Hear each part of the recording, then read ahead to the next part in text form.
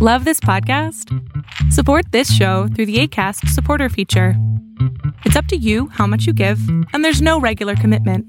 Just click the link in the show description to support now.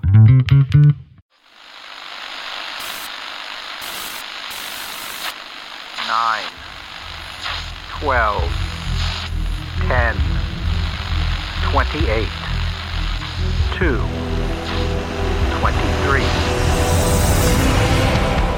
This is Deep State Radio, coming to you direct from our super secret studio in the third sub-basement of the Ministry of Snark in Washington, D.C., and from other undisclosed locations across America and around the world. Hello, and welcome to another episode of Deep State Radio. This is David Rothkopf, and I am coming to you from, well, I'll disclose the location. I'm in Shenzhen, China. And joining me are Ed Luce, who has recently returned from a trip to the Middle East of the Financial Times, and Sam Vinograd, who is the national security analyst for CNN, and Rosa Brooks, who is somewhere out shopping for silos or heavily fortified bunkers in the Washington, D.C. area. How was Israel, Ed? It was quite surreal because it was the week, the build up to the airstrikes on Syria, and Israel, as you remember, at the beginning of the week had struck a Hezbollah target inside Syria with some Iranian operatives there.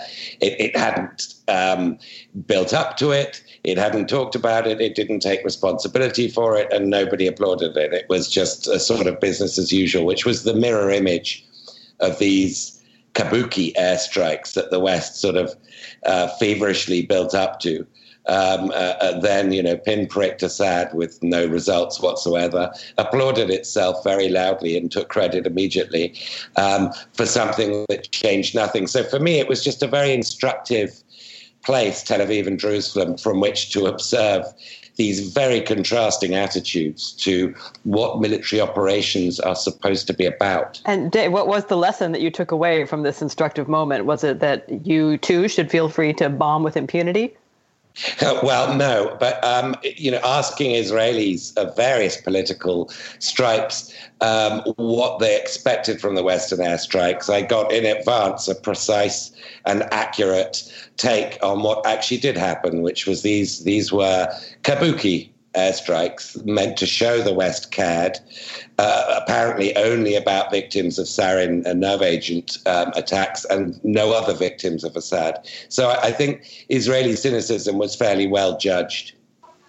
I have to say, by the way, that I've received a number of critiques on the Twitters from people who object to the use of the term kabuki, who suggest. Well, they just feel like we don't understand kabuki theater and the nuances of kabuki theater. That's probably not fair. Understand that I, as a former theater director, actually do understand the nuances of kabuki theater and the origin of the term, which derives from a word meaning essentially fake.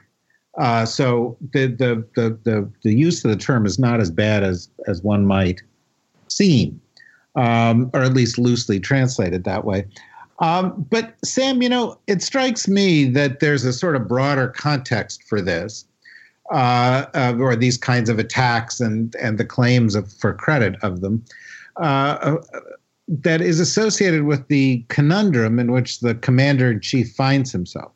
And that if we look out over the month ahead, we see, him going to the Middle East, following, as all people want to do, in Ed's footsteps, to oversee the opening of an embassy in Jerusalem, and then also going off to some summit with Kim Jong-un to fulfill what one article that I saw suggested Trump thought was his historical destiny, his great role. But it all seems to be a little kabuki-esque. It all seems to be like, let me do something to distract from what's going on. So, I mean, what do you think? What do you think of all this? Is something really possibly going to come out of it other than photo ops? I think that on the North Korea side, we might see something. We're starting to see, I'm going to stress the starting, the process catch up with the president. We had this ridiculous announcement back in March where the president, I think, was so enamored by this idea that Kim Jong-un, who, by the way, is a brutal dictator, actually wanted to meet with him, that he got in front of his team and announced that he was going to meet, set this kind of arbitrary May deadline, and threw the process under the bus because he didn't give his team a chance to really analyze what we wanted out of this meeting and how long it would take to prepare. I think he started to walk that back. There was this press conference last night with the Prime Minister of Japan, Prime Minister Abe, where the president actually gave some mildly reassuring talking points. He said that he wouldn't meet with Kim unless the meeting was going to be fruitful, and if the meeting went off the rails, he would walk out and that sort of thing. He sent Mike Pompeo to meet with Kim Jong-un, which I actually view as a good thing because Mike Pompeo can kind of figure out where Kim is coming at this from and try to get a sense of whether Kim's serious. So I think the question on North Korea is whether the president will be disciplined enough, and I know where my gut is on that, to wait for the meeting to happen until it's adequately prepared versus just wanting to rush into something to say, look what I can do. So it's really a question of whether Bolton, Pompeo, and others can keep him disciplined on that. In between now and then, I think we all know there's going to be a lot of photo ops and a lot of kind of ribbon cutting, both in Jerusalem and elsewhere, because the president does want to distract. Whenever something goes wrong, look back over the last couple of weeks, whenever something goes wrong with the White House, there's some kind of leak about personnel or there's some kind of strike on Syria. And I don't want to get too conspiracy minded here, but their crisis comm strategy is to distract. So I guarantee And now the consensus is that the comms director at the White House is none other than the president himself, who has essentially been the comms director since January 2017. So I don't know that they need to hire any more replacements. So Rosa, knowing you as I do, I suspect that right in front of you someplace are some chicken entrails. No, I don't do chicken entrails. I do tea leaves. They're much more hygienic. Yeah, no, that is more hygienic. In really, China, I see chicken entrails almost every place these days. But okay. So look. Plus, I have the sarcastic 8-ball. Oh, the snarky 8-ball. Something else we have to manufacture and sell to our many nerds. But let me ask you a question. Do you see the same thing that Sam sees? Oh, yeah. No, I think that's absolutely right. I think that the key or one of the keys to the psychology of Donald Trump, and we're all becoming armchair psychologists in this administration, is that he has a desperate need to be told that he's doing well. You know, he's got a desperate need for praise, a desperate need to be able to boast. In my deep knowledge of psychology, I would say that suggests that deep down he has very low self-esteem. But so whenever he's being attacked, it's not just distraction, although I think that's part of it, that his little fits of temper often involve the terrible unfairness of somebody saying something mean to him when in fact he is amazing. And so he either lashes out at those who are making him feel bad to remind everybody that, in fact, he's a sane and stable genius and so on and so forth, with the biggest crowds at the biggest inauguration and the biggest button and biggest everything. Toughest in the room. Yeah. Wow. You know, or he wants good news. And I think that that's sort of the most hopeful thing, right, is that maybe, just maybe, his desire for genuine achievement will overcome his desire to just lash out and punish everybody who doesn't respect him the way he should be respected. So it's not completely inconceivable that need for achievement and to be praised will occasionally nudge him in the right direction. So I think that's the hope. The downside of this trait is that we just bomb people to distract others. The upside to this trait could be that he clearly does want to walk away with a win on Korea, for instance. And it's not at all clear that the North Korean actual policy position, notwithstanding their rhetoric, will enable a win. It could be that when when we've discussed this before, that when they say denuclearization, they mean something that will turn out to be completely unacceptable to the U.S., like all U.S. troops out of South Korea. But who knows? I think he genuinely would like to bring home a win, and we see that. On Twitter, his own followers are all sort of saying things like, "See, it took other presidents years, and they could never get this agreement between the Koreas or denuclearization, and Trump did it in 5 minutes." And he wants that to be the narrative. Yeah, well, that's an interesting take. I just want to give Ed a chance to weigh in before I tell you exactly what will happen. Go ahead, Ed. Oh, wait, you're making us wait after you said that? Gosh. Yeah, I'm also on the edge of my seat. You want me to weigh in on whether Trump's going to pull out a win from a Kim Jong-un summit? Yes. No, I don't think he is. And my fear is when he doesn't, there's a thin line between love and hate. He'll go from, being on the cusp of this historic victory no one else could pull off by ending the war that he's just found out about the U.S. is still in with North Korea, to a Bolton-esque position, which will make the situation very dangerous. My fear is it's going to fail dangerously. Okay, well, let me tell you what my theory is, and then you guys can react to it. I totally disagree with Ed. I kind of disagree a little bit. I kind of agree with where Rosa and Sam are headed. I think what's going to happen is that Trump is in such desperate need for victory that he is just going to do one thing after another to create the appearance of victory, just like launching a bunch of missiles without really having any long-term plan. But he can say, see, I did a strong thing. And opening up this embassy, see, I'm good for all you folks who like Israel and embassies. And I think what he's going to do is he's going to go off and he's going to have a meeting with the North Koreans. And he's going to find a way to declare the meeting successful. Now, the one way is going to be that North Korea and South Korea will finally end their 70-year-old war with one another, which, of course, ended a long time ago, but they'll sign it on paper. And Trump will take credit for that. And that'll be the closest thing to a near-term achievement. And then they will agree on the principle of denuclearization and begin talks which will last long after Trump is gone. But Trump will then say, you see, I've made progress that no one else was able to make before. The North and South are closer to each other, and we are working towards denuclearization.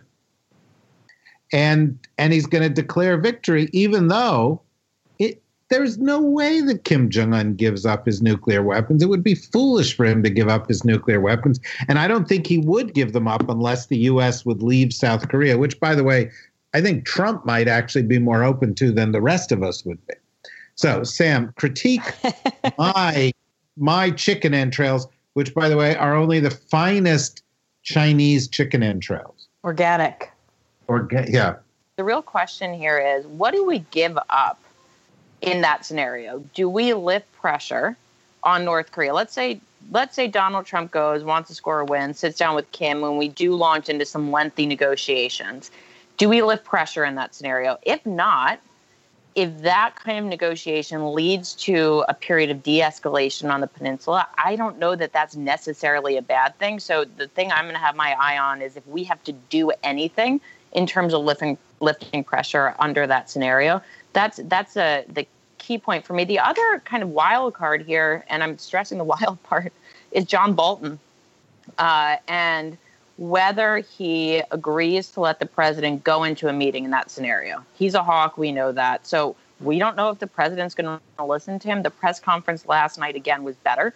The president said that he wouldn't just enter into a meeting for the sake of a meeting. Will the president keep listening to wild John Bolton? That's an unknowable question, too. But those are the two things, David, that are the unknowns that I think would influence the scenario that you just laid out. Well, let me throw in an even wilder wild card, right? Unlikely, but not completely impossible, given Trump's fondness for Vladimir Putin, for Rodrigo Duterte in the Philippines, et cetera, is Trump goes into this, he bonds with Kim Jong-un in a really scary way. realizes that he himself approves wholeheartedly of Kim Jong-un's approach to running a country, and comes out saying, I don't blame North Korea at all for wanting to keep their nukes. They should keep their nukes. Everybody's out to get them, when all they have done is repress their citizens for decades, which is completely understandable, and it's everything, something every leader wants to do, such as myself. So that, I don't think it's completely impossible that he comes out of this deciding that Kim Jong-un is his new best friend. By the way, folks, many of you are sitting there saying, where's Corey? And we're trying to work out the time zones with this trip. And Corey wanted to join. She couldn't. So she'll be with us next week. But I know that Corey would chime in there again with her traditional comment about, unwanted imagery of Trump and Kim Jong-un bonding in a really... Add Putin in there and you have quite a threesome, don't you? Oh, yeah. It's really, but it is not. We have seen with Putin, and there may yet be reasons that will come out later, or evidence of reasons that will come out later. But we have seen Trump being extremely unwilling to condemn Putin, notwithstanding members of his own administration very, very strongly urging him to do so. Way past that. Yeah. His UN ambassador announced they were doing so, and Trump blew up. Right. And absolutely. And said, quick, call the Russians. Tell them we're not doing it. Sorry, Vlad. Call them up. So it doesn't strike me as quite as bizarre as one might otherwise think with any other administration in the world, to imagine that somehow Trump comes out of this saying, and now I understand those poor North Koreans, they've just been picked on for years, and darn it, I've had enough, and he's my friend. And that's what he did last night, actually. If you read the transcript from the press conference last night, he spent more time criticizing past administration's policies on North Korea than he did criticizing Kim Jong-un, which is remarkable, right? I mean, this guy has nuclear weapons, illegal ballistic missiles programs, chemical weapons, launches cyber attacks, starves his own people, and the president gave more airtime to criticizing American administrations than to that guy. Because he's competing with other American administrations. Right. He wants to differentiate himself, and he does not like being told what to do. That's pretty clear. The more people who tell him, the North Koreans, they're no good, you have to condemn them, the more he says, well, no, I want to condemn somebody else. Yeah, but let me paint this scenario slightly differently, and Ed, maybe you can respond to it here, because I see Trump looks at Kim Jong-un, and this may be related to what you were saying, Rosa, but what he sees is Stormy Daniels. I mean, he looks and he says, this is something that I really want right now, because Kim Jong-un is the only person on the planet Earth right now who can give Trump a big enough bump that he might actually be able to, sort of rise up to the level of presidential. And to Trump, that's as attractive as, a porn star used to be. What do you say, Ed? Oh, God, I'm speechless. Kim Jong-un as Stormy Daniels. I mean, I can, Kim Jong-un. Now that's an unwanted visual. It is. We can call him Stormy Jong-un. Big rocket man. Yeah. with big hands. Look, I mean, Trump is desperate for a win. That's why the capital in Jerusalem, the embassy is being moved to Jerusalem. That's why he thinks he can get a two-state deal where no other president has. I mean, that is his motive. So I share your view, although you think we disagree strongly. I share your view that Trump is vulnerable to agreeing to a deal that's going to be contrary to America's national interests, but won't be as bad as it seems, per Sam's comment. But I just think, we've got 6 weeks or so until this meeting is supposed to happen. We're now hearing early June. Pompeo, has spoken to his counterparts there. Pompeo might not get confirmed. His confirmation process is touch and go. I mean, he needs in the main Senate vote, if it gets through committee, he needs at least one Democrat. And he probably hasn't got Rand Paul. John McCain's sick, so he's not going to be voting. There are a ton of things that could happen before this summit, this supposed summit takes place, and I'm skeptical as to whether it will. Well, that's also an interesting possibility, Sam, because our listeners are wonkier than your usual CNN. Let me as more attractive. Well, yes, much more attractive than those CNN listeners. But let me just take a little sort of side detour there, because we've mentioned the press conference that the president had at Mar-a-Lago after playing golf with Abe, and let's look at it from the perspective of a different leader who's immersed in scandal and may not make it through the year, and that's Abe, who went to Mar-a-Lago looking for something, for a win, besides golf, and he got nothing. He got nothing. I know. On trade, he got nothing. He got a nice steak. In fact, while the president while he was there, the president decided to reverse his reversal on TPP, which is essentially, a bilateral trade deal with Japan with some other smaller markets thrown in. And so Abe, who desperately needed a win, just in the way that Trump desperately needs a win, has headed home empty-handed, right?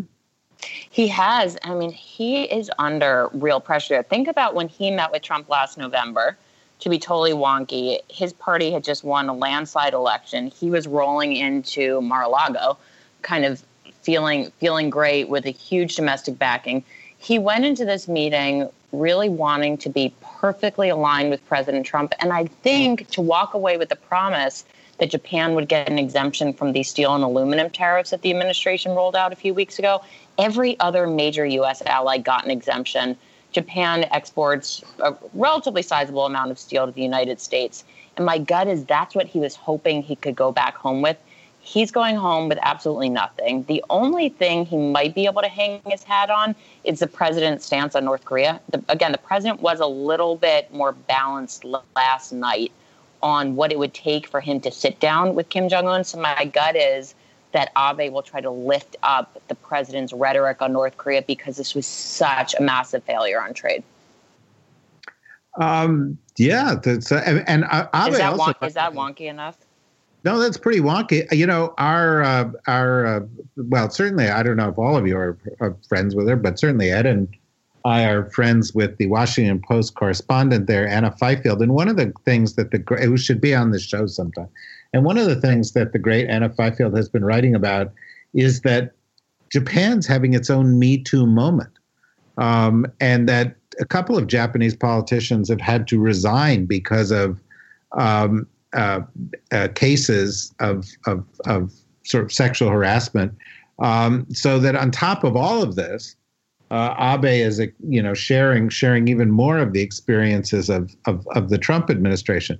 But Rosa, it raises yet another issue, because Abe got a lot of props back in the day that Sam was referring to for coming in and handling Trump well. In fact, Abe met with Trump before he became president, and he kissed his ass then, and he kissed his ass again, and he flattered him. And there was a lot of talk that Abe really gets how to schmooze Trump. And other world leaders were like, okay, well, I'll pucker up. Where do I kiss? Because this will work with this guy Trump. But I think Abe has learned another lesson, which is no one can handle Donald Trump, and he has no loyalty.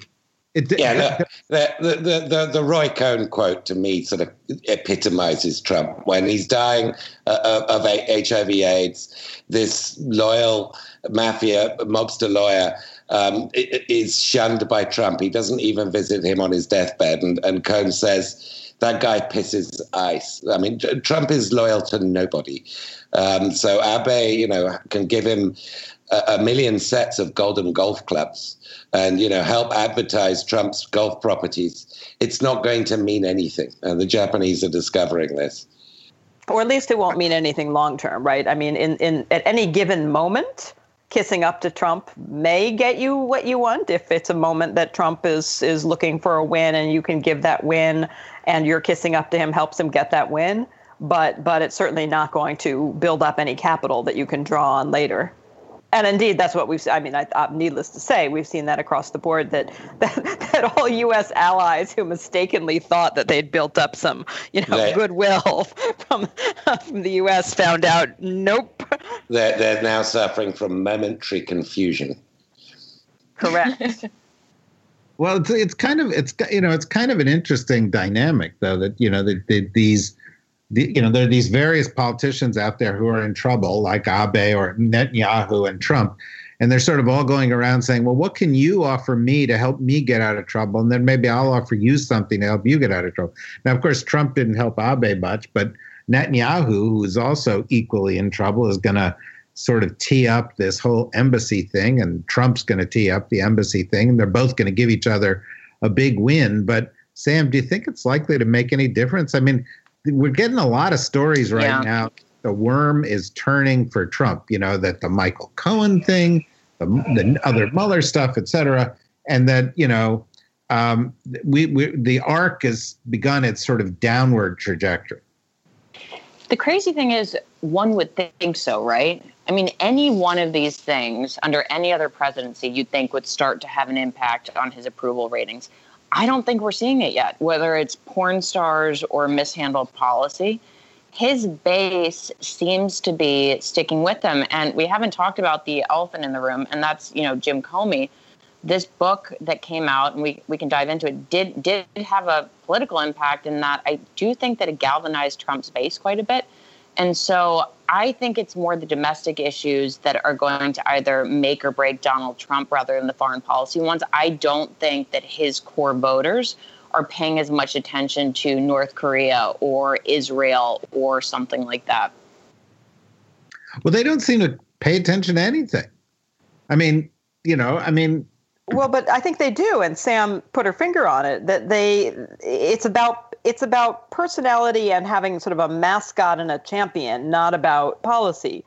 So they don't care about policy, but they don't like seeing their guy get beat up on. Thus, you have the seeming paradox that at precisely the moment that, 2/3 of America is saying Trump is finished, how can he survive? There's just even more evidence of misconduct and arguably criminal activity on his part and scandal, that's precisely the moment that his base solidifies, because they think he's being picked on by those, soy latte drinking whoever's from the big cities, and we're not going to take it. Ed, do you drink soy lattes? I've never drunk a soy latte They're in my delicious. Life. No, they're gross. They actually are gross. I got one by accident once. Ick. I used to like frappuccinos, but discovered there's like 1,000 calories in each cup, so I gave those up. They're not on your diet. They're called. We refer to them as milkshakes. Oh, okay. I think the Comey. I mean, I'd agree with Rosa and Sam. The Comey book. This is a sort of truth-telling Boy Scout, full of his own rectitude, who Trump, manages to tee off to great advantage with his base. I mean, it is quite remarkable, knowing what we know and knowing more each day, that the approval ratings Trump has with the Republican Party are going up. They're not going down. So, and the racial composition of each party just gets more and more distinct. So what I worry about is nothing new, but it gets more pressing as this extraordinary presidency continues. It is a bid for racial polarization in his 2020 re-election bid. As opposed to his 2016 a bigger one, in which there was none whatsoever. A bigger one, a much bigger one, and one that finds more echo because the parties are getting more and more racialized, and that's something he wouldn't hesitate to do, and clearly, has some effect. It got him elected once. Yeah, well, it did, but people constantly are citing this opinion poll number. But, I think Nixon had nearly 25%, positive approval rating right when he resigned. I mean, there's always some chunk of people who are supportive of the president because they don't know or because of reflexive loyalty or something. And Trump's only, depending on the poll, 10, 15 points above that. Does it really make a difference? I mean, in the legal context. That Rosa should answer that one. Yes, Rosa, you should. I'm sorry. Say that again, David. I was just saying, that, we talk all about this stuff as though the opinion polls had some kind of consequences for the legal process. Right. Well, to some extent they do, unfortunately, right? Because the impeachment, for instance, is a political remedy. It's not fundamentally a form of legal process. And whether we get a Congress that is inclined to start impeachment proceedings very much depends on opinion polls. And to some extent, even the federal legal process, whether Trump feels he can get away with pardons has to do with opinion polls. Whether he does get away with pardons or whether the Republican Party is punished for pardons has to do with opinion polls. So it's not, strictly speaking, a legal process, certainly not at the federal level. All right, I'm going to get, this is like a challenge because, Sam is a CNN national security analyst, but she was also there in the NSC. She knows the NSC super well. I'm going to get even wonkier. Sam, Bolton has gotten rid of 3 or 4 or 5 of the people at the NSC and hasn't replaced them. He has. Increasingly home alone. And, this only emphasizes, to me, it only says Trump doesn't give a shit about this stuff. And he sort of wants to have Bolton there because he knows he needs a national security advisor and he thinks he'll give good, soundbite when the time comes to do that. But do you see any sort of real damage being done by this, given that Trump doesn't actually listen to any of this stuff anyway? Well, that's a key point. I mean, how much is Trump actually listening to the National Security Council recommendations? He obviously didn't listen to them on Russia sanctions, and we saw how that went Sunday and Monday. But I think there's 2 different things here. One is John Bolton should have people on the National Security Council that he trusts and that he feels confident can do their jobs. So I don't have a problem with him. I really hate to imagine who those people are. You and me both, because he espouses policy views that keep me up at night, to be honest. But just kind of factually speaking, the National Security Advisor should have a team that he trusts and that he feels confident can do their jobs. But the problem is that he's doing this in such a haphazard way. I mean, this guy Bossert was kicked out with no warning, the day after we rolled out this border wall policy. So it's you roll out a policy, you fire the person that's supposed to be implementing it, and we're all left scratching our heads, kind of wondering who's physically staffing any of this stuff. And the other problem is I don't think they can find anyone to go in and actually work as a director or as a senior director based upon the fact, and I know this from friends that they've talked to, everyone's really worried about legal bills. So they're kicking people out. I don't think that they can find people to come in, and we're trying to get a North Korea meeting done. We're ostensibly trying to have a Russia policy, which isn't working. And I think there's a lot of empty chairs in that EEOB building. Well, it's kind of amazing, right? There's stuff in Israel, there's stuff in Syria, there's stuff in North Korea, there's stuff with China, there's stuff going on everywhere. You may not have a Secretary of State confirmed. You may not. You may not have the CIA director confirmed. I think she's in even deeper trouble than Pompeo is. You don't have much of a staff at the NSC. I don't think the U.S. has ever mid-presidency been, except for maybe when the NSC collapsed in the middle of the Reagan administration, been so adrift. And even then you had a serious Secretary of Defense and a serious Secretary of State to make up for it. Mattis is busy sort of pushing back behind the scenes, and there's nobody else home. I mean, Rosa, or Ed, somebody. I was going to chime in facetiously that at least he's got his Chief of Staff Sean Hannity trying to keep the trains running on time.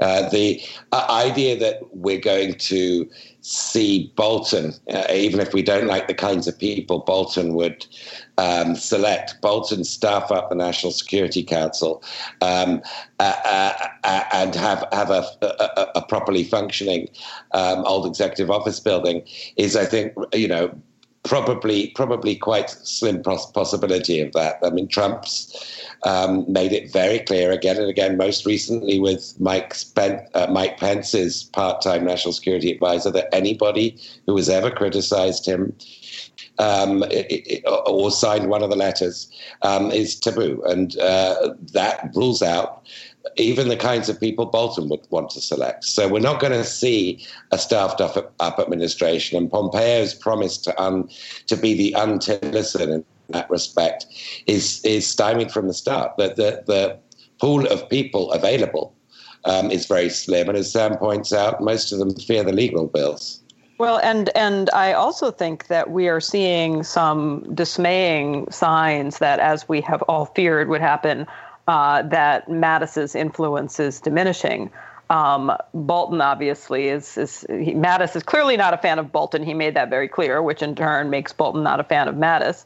And the news coming out of the Pentagon in connection with the Syria strike, for instance, made it pretty clear that Mattis was pushing pretty hard for, let's not do this unless we have some kind of coherent longer-term strategy. I doubt that he thinks he got that. And more specifically, that Mattis was pushing very hard for the administration to seek congressional authorization before striking, and he lost that battle. And again, is that the influence of Bolton? Is that simply that Trump has lost interest in trying to make Mattis happy? But that doesn't bode particularly well, whatever it is. Well, so let me turn the subject to another story, because we can't really get through even a podcast these days without, some legal shenanigans that have to do with Russia. And there've been so much this week, and I encourage people, go read some of these stories in TPM or some of these other places about Michael Cohen's family ties to Russians, or Mitch McConnell's ties to Russian or Ukrainian donors and stuff. It's just mind-boggling. But, today a story broke the day we're recording this, Friday or Thursday, that was kind of interesting in that the president's lawyer, I guess on behalf of the president, dropped lawsuits against BuzzFeed and Fusion Media that were libel suits about the Steele dossier. Now, let me turn to you, Rosa, and then I'll go to you, Sam, on this. But let me turn to you, Rosa. Why do you think he would drop those lawsuits? Because they weren't going to go anywhere. Yeah, they weren't, but also because and because they potentially risk having even more damaging information come out during the discovery process and so forth. Right. That's what I was getting at, was that there is this sort of discovery trap that happens when you go beyond the legal threat and you actually get to the lawsuit. And the more we hear about the Steele dossier, Sam, the more it sounds like it was right about, almost everything, right? Yeah, I mean, the different parts of the dossier are definitely being corroborated by different stories. But I think, the broader point on all these lawsuits and Michael Cohen and that sort of thing is Michael Cohen is just a really shady guy. And the president surrounded himself with certainly not the A team, not the B team, not even the C team of lawyers, advisors. This is kind of like the letter W team, whatever. Yeah, to figure out what the right letter is here. There aren't enough letters in the alphabet. I mean, this was not top-notch legal counsel. I mean, everyone's making the comparison to Ray Donovan. I don't know how Ray Donovan or Liev Schreiber feels about that. I actually love that show. But this was, this was not great legal counsel in the same way he didn't have really serious advisors working with him. So I can't keep track of all the legal stuff. My twin sister's a lawyer. I'm not. But every time I hear all of this, I do, like you, David, say, oh, wow, that does corroborate parts of the dossier. It's a good thing that Mueller is independently looking into all of these threads. I know Republicans in Congress have said that the dossier, is the basis for FISA warrants and all that. Well, guess what? Mueller has other evidence, which is why we're seeing the process move along. But this Michael Cohen guy just was not the kind of guy I'd want as my lawyer, at least, even though Sean Hannity may or may not have wanted him as his lawyer. But I mean, it's like so awful. There was a story in the Jewish Daily Forward about how, Michael Cohen's like uncle or somebody owned shares in the building where or the club where the Russian mafia met in Brooklyn. I mean, everybody he deals with is sleazy and mob-tied. It's no wonder that there are, people like the president's lawyer, Jay Goldberg, who worry that the charges that can be brought against Cohen would be so big that he might make the president flip. And it's kind of interesting, Ed, that when people defend the president Scaramucci defended him, he said, well, I don't think Michael Cohen will flip. Oddly enough, he didn't say, I don't think the president's guilty of anything. It was kind of, we're like even past that at this point. We are. I mean, I'm not sure how reliable a spokesman the Mooch is for the president. If there's one communications director who'd be better than Scaramucci, it's probably Trump himself. The activity that's happening on the Hill. Didn't you spend some time with Scaramucci? I did. I had a hilariously entertaining lunch with the FT, which is this weekly interview we do with somebody in a restaurant of their choice. And the Mooch chose his own restaurant, the Hunt and Fish Club. Can you interview me? I want to go to a restaurant of my choice, courtesy of the FT. Indeed, and we would pay. He kept saying, "Can you believe it? This guy's paying. It's my joint. This guy's paying." But the activity on the Hill, in terms of softening up the ground for Trump to fire Rod Rosenstein, it is pretty significant. We are getting threats to hold Rosenstein in contempt of Congress for failing to hand over DOJ documents about the origins of the surveillance, the FISA ruling on Carter Page and so forth. That's been escalated, on the Hill and then echoed by the likes of Sean Hannity. So the Rosenstein story is, I think, going to just get more intense in the coming days. All right, I want to finish with one last thing that I just felt needed to be addressed here. And I want to give you, Sam, and you, Rosa, a shot at it. You can talk about anything else you want here. But of all the disgusting things that have happened this week, and there have been a lot, because Michael Cohen is disgusting and Trump's pretty disgusting, and what's going on with various lawsuits is disgusting. And by the way, the administration is continuing to do disgusting things like pushing back on Obama-era regulations that make it, illegal to discriminate against minorities and car loans and things. I mean, there's all sorts of horrible stuff going on. But the lowest of the low, and you said the alphabet didn't have enough letters for this. I don't think that, numbers theory has enough numbers for it. But the lowest of the low is Roger Stone, who the night of the death of Barbara Bush started taking shots at her and saying a bunch of really awful things about her, to which Steve Schmidt, one of the sane Republicans, offered to beat him up, which I thought was appropriate. And I just thought, have we ever been at a moment that is this revolting? And the people around the president aren't just not the best people. They're actually the worst people, aren't they? Yep, I would think that's a fair characterization. I will just note in the annals of hypocrisy that a university of, I think it was California, I forget which branch, a professor of creative writing who posted a tweet saying that Barbara Bush was a racist appears to be in the process of being disciplined for saying that, whereas Roger Stone, I don't think that there will be any consequence. I mean, that's the trend in the people close to Trump, is that they say whatever disgusting things they want and there's never any consequence. So nothing bad will happen to Roger Stone for calling Barbara Bush a nasty drunk and worse. Nothing will happen at all, but that's because that's the kind of administration and that's the kind of president this is, and that's who he's close to. Do you want to add anything to that there, Sam? I agree 100% with what Rosa said. That's right. And you know what? the listeners of Deep State Radio, I am sure, agree 100% with what Rosa said. And whatever happens to Roger Stone out there in the rest of the world, this is the sanest group of people that there are with the best judgment. And I think they are, well, you have to agree. I mean, all evidence suggests that they're the sanest, the best judgment. And I am sure that they will line up right behind you. Anyway, it's late here at night in China, but I'm very glad that you guys could join. And next week, we'll do one more from China on Monday, and then I'll be back in the middle of the week, and then we'll do another one actually from Washington, D.C., in our nation's capital. And I will look forward to being back because it's been a long trip.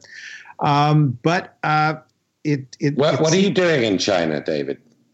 Well, I am working on a project about trying to create a different kind of dialogue between rising leaders in China and rising leaders in the United States on next generation issues like tech issues like AI or blockchain or big data or other kinds of issues like that, because I think both countries share a problem, which is our leaderships are not literate in the subject matter that's really going to drive and define future policymaking. Was that too long an answer? You're talking about Jared Kushner? Yeah, that's all for Jared. Everything I do is for Jared. In any event, I'm here doing that, and my wife is also singing in Shenzhen and in Beijing. So I'm listening to her sing as well. In any event, I want to thank all of you, Rosa and Ed and Sam, and I hope you all come back real soon, and that if I get back in one piece, I see you all real soon. And thanks to all of you out there in Deep State Radio land. See you soon. Deep State Radio is a production of the Deep State Radio Network, a division of TRG Interactive Media. Our podcast today was produced in cooperation with Goat Rodeo Productions and was supervised by Ian Enright. Join us again for another episode of Deep State Radio.